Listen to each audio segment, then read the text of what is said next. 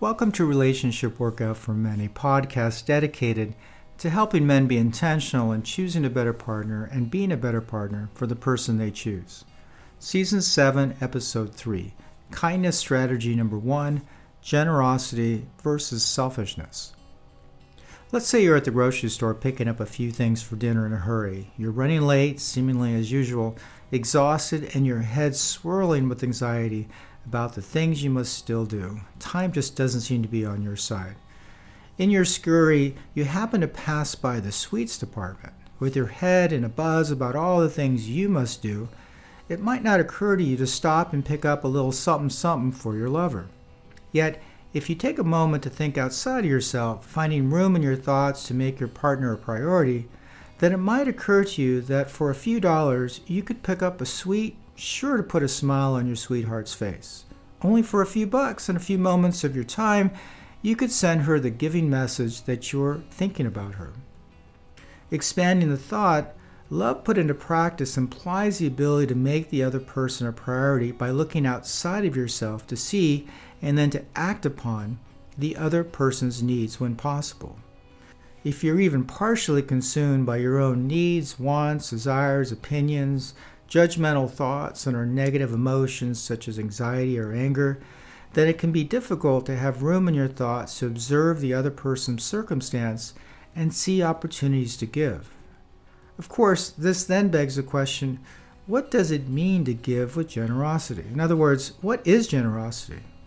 For starters, here are a few definitions. 1. A willingness to give or share freely. Generosity is often defined as the quality of being willing to give more or something like money or time than is strictly necessary or expected. It's about going beyond the basics and giving to others. 2. Liberal in giving or sharing. This definition emphasizes being open-handed or liberal in giving. It often refers to material assistance like money, goods, or services, but can also include non-material forms of help. 3. Large-heartedness. Generosity can be understood as having a big heart, meaning being kind, understanding, and not petty about what one has. It's about the spirit in which something is given, not just the act itself. And a fourth definition is unselfishness. This aspect of generosity focuses on putting others' needs or happiness before one's own. It involves acts that are not motivated by personal gain, but by a desire to help. Yes, generosity has at its core giving and kindness. However, in an intimate relationship, you can't just throw any bone over the fence and call it generosity.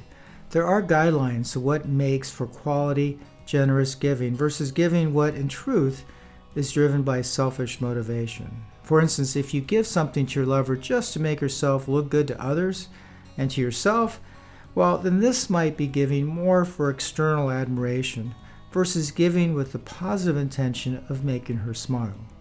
Similarly, generosity is not always completely black and white. This gift is 100% generous, while that gift is 100% selfishly motivated. There's a gray zone, as an act of kindness can include both good intentions to benefit another, while also bestowing some value onto the giver.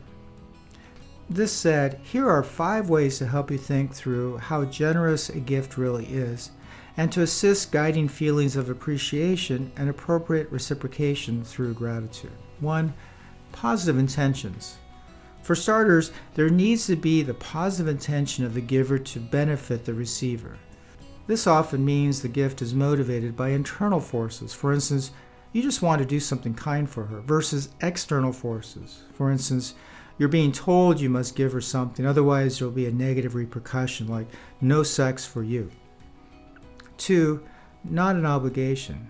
On that note, if you give something because of an obligation, then this isn't really being generous. For instance, you're probably not feeling very generous when paying the tax man come April, although you may very well feel like you're giving the shirt off your back. Just be careful not to try to take too much credit for being generous, when what you're really doing is fulfilling an obligation, duty, or social norm. Having said that, you can still be generous in how you fulfill an obligation, for instance, giving beyond what an obligation really requires. 3. Graciousness. You have to be sincere and gracious in the giving. If you give, then brag about your act of kindness, points for generosity can diminish in a hurry. Acts of kindness performed 100% for the sake of beefing up one's external admiration meter isn't all about me play. That said, often acts of kindness can find its way into the conversation flow. So if others know of your act of kindness, then this doesn't mean you're giving purely for the sake of admiration. Gracious giving doesn't have to be kept 100% in social secrecy. For instance, generosity isn't negated if you give to a charity and then give permission to be acknowledged. 4. Costly.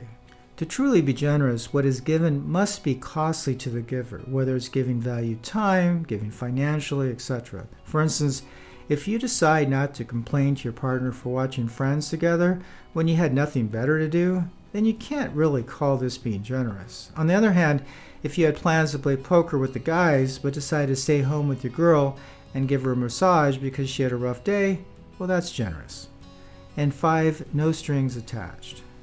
Finally, if the act of generosity comes with strings attached, then that's a major fail gong ringer. If you give with the mandatory requirement for the other to reciprocate in a specific way, for instance saying it's her duty to return the favor per your requirements, then this diminishes the feeling of generosity. Instead, it feels like a one-sided forced negotiation. This all said, the opposite to generosity is selfishness, the act of placing one's needs or desires above the needs of others. Selfishness is the weak strategy of take and consume. Of course, selfishness can be blatantly intentional. The high-maintenance princess you're dating could just be used to getting her way. Hey, she's gorgeous, with a line of guys begging to slip into her sheets, so give her what she wants or you'll be kicked to the curb. However, selfishness doesn't have to be blatantly intentional. It could be that your head is so filled with your urgent stuff that you totally forgot that you have a lover sitting next to you with needs of her own.